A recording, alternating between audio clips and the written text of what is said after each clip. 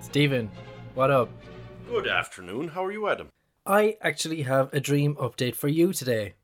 Oh, Yeah, after your fantasies of murder yesterday, I woke up this morning and I had the strangest dream. you were eating regular people pizza? No, I'll get back to that later because I got some unnecessary flack for that. I don't think it was that unnecessary, to be honest. It was. I mean, I'm really starting to feel like Salman Rushdie over here. I don't need to go into hiding over it. I will die on this hill. How long have you been sitting on that salmon rushdie? A bit, I'll be honest. I thought about it. So I had a dream. Go on. We were going to China and we were in an airport in China and there was loads of coronavirus warnings and iconography everywhere. And we were sitting down in a lounge and we met Justin Trudeau. Oh. So we were chatting to Justin Trudeau for a few minutes and after a while we just started dunking on him, just slagging the shit out of him. He seems like the kind of fella who deserves it. I mean, look at them socks that he wears. Yeah, and our own fella just ripped off his old sock I shtick. know, yeah. That whole sock thing was just unfortunate. Yeah, it was. What got me most about us slagging him, I think I called him a male version of Jacinda Ardern, which I don't think is fair to either of them. I think she's fantastic. I have no point of reference. She's the New Zealand Prime Minister. Oh, yes. I've heard of her, but I don't know anything much about her. She's good. By all accounts, she's handling this whole virus thing extremely well. Well, it worked out well for New Zealand, I think, so far. Yeah, I mean, fingers crossed for them. They're a good bunch of skins. Do you think they caused it? Yes, but only because of who they are as people. Go on anyway. Trudeau was... The conversation ended and he was walking away and he got into this elevator to go up, and as the elevator went up, you started knocking on the door as if that is how elevators work, and he came back down and it opened to like a security gate. For some reason it was like a coronavirus security gate on an elevator. And you slipped a signed photograph of yourself through to him and told him you couldn't let him get away without knowing who you were. Which I thought was such a weird but fitting dunk to take on him. Yeah, it's like a reverse autograph. It was brilliant. So yeah, I had to tell you about that because I woke up this morning going, what the shit was that all about?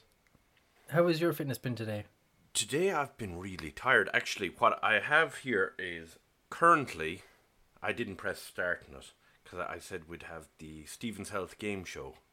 Oh, cool. I've myself hooked up to a blood pressure monitor and we are going to guess my blood pressure. Yeah. Between 110 and 120 is kind of in the upper number. I can't remember the lower numbers as well. But the upper number, between 110 and 120 is perfect. So 140 plus is hypertension. 160 plus is serious hypertension. And then 180 that you might as well just be carting yourself out. So where are we? I'm going to say in the 140s because I've got a story about my own blood pressure that I can relate to you afterwards to say why I'm going with that. I'm going to say 142 to 145. What do you reckon? While I'm doing this, you can relate your story about blood pressure. Okay, so sometimes when I get a little bit stressed out or whatever, if I have like a panic attack or something like that, my blood pressure goes absolutely nuts. And when it happens, sometimes I lose my eyesight a bit. Oh, that's not good. So I get like a half moon, like a crescent shape in one of my eyes, and it just spreads. If it's bad, it'll spread throughout my whole eyesight and it will all look like static on a TV. When I was in, I reckon, transition year or sixth year in secondary school, this happened, and it was just at the end of PE class.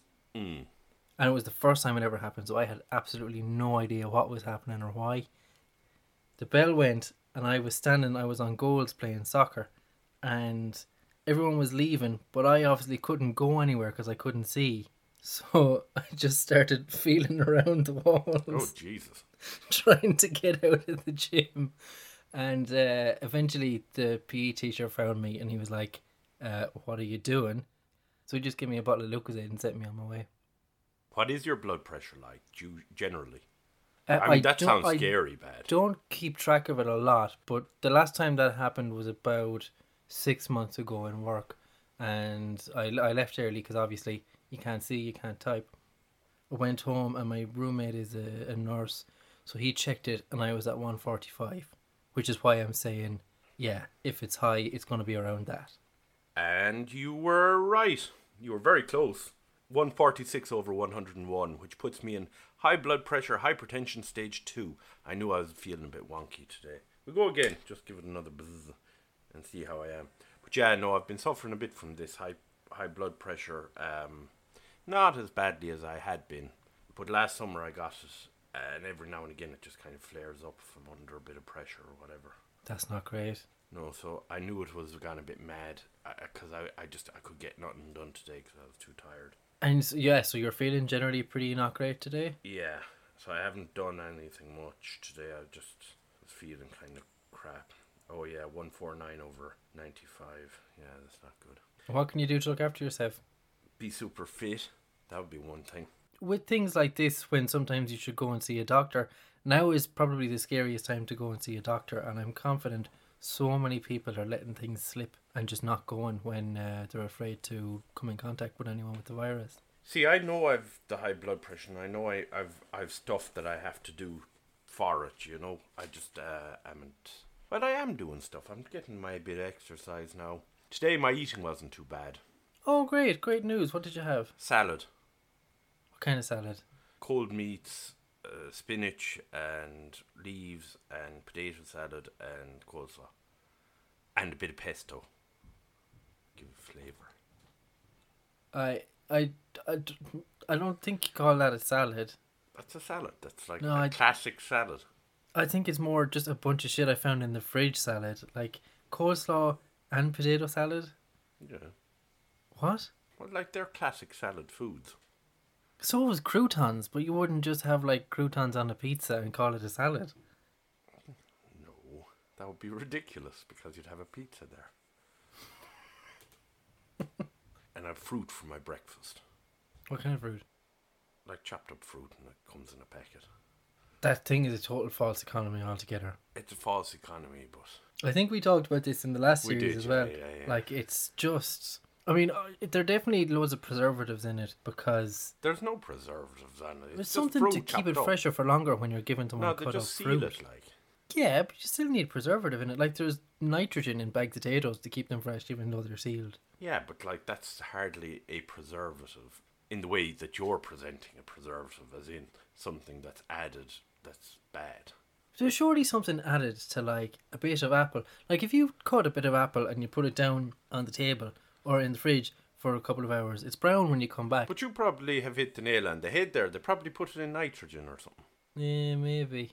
I think it's far more cost effective to Oh, it's buy a definitely heap of more fruit. cost effective. But the only thing is, I don't like buying lots of fruit because generally when you buy fruit, it comes in a packet with a few different bits of fruit, and then you've a lot of fruit, and then it goes off. That's fair. Like when I buy my apples and stuff, I bought some last week to have with my peanut butter as a little snack. And like as I got to the end of the week, there was more apples than there were days. So the apples were going off a bit and I just thought, what a waste of apples. I just don't like the waste aspect of it. Well, you should be thinking of the waste aspect of it and get your own and cut it up and then there'll be no preservatives. Well, oh, I see. I almost missed that dreadful pun. That was a fantastic pun. Thank you very much. Speaking of puns, Go on. something salmon. Right. Yeah, I'm getting serious hate over this. Like, Andy Joyce was attacking me completely unfairly, saying I may as well have put a pineapple as a topping and smeared human feces on a pizza as put salmon on it. Yeah, It's think completely unfair. like I didn't tackle you on this yesterday, and then when I was listening back to the podcast, I was like, why did I let that one just ride? Well, come at me. You put salmon on a pizza, you idiot. Delicious. And I do want to clarify because someone listening, Stephanie asked, was it smoked salmon or was it normal salmon? And it was smoked salmon. and it's really good. And sometimes you get it, and it's got brie, and it's a great mix. It's fantastic on a pizza. People put far worse on pizza than salmon, right? Let's not mention pineapple because I think that's a cheap and easy shot. People I've seen put kiwis on pizza. Actually, Sweet the corn. pineapple I don't have as big a problem with. Well, then you've got no qualifications to be dissing my salmon pizza either because you're a pervert. And I do love a bit of pineapple on my Don't say burger. hot chicken roll. Jesus Christ. It adds a lovely wet dimension to it. So does mayonnaise. Jesus Christ. Pineapple on a chicken fillet roll is perverse. Don't knock it till you tried it. Except for the salmon pizza, in which case knock away. I'm an open-minded dude, but oh my god. Oh, it just makes my skin crawl thinking of pineapple on a chicken roll pizza or on a chicken roll. Yeah, no, it's a nice little mix, and I find it a bit of cheese, bit of pineapple, bit of chicken roll, and maybe a few onions thrown into the mix for good measure. Jesus Christ. Do you know what is weird on pizzas I've seen is chicken heart? Oh, Jesus. Yeah. It's a thing that Brazilian people are mad into. I've seen like I'm on this Facebook group called Italians Mad at Food, and it's always people putting up pictures of Italian food and rating it. And every now and then someone will put up pictures of Brazilian food and the Italians will lose their shit. So when someone put up chicken heart pizza, it was World War III. It was insane. Yeah, well, that sounds gross at any rate. Although chicken hearts not bad. Are they not?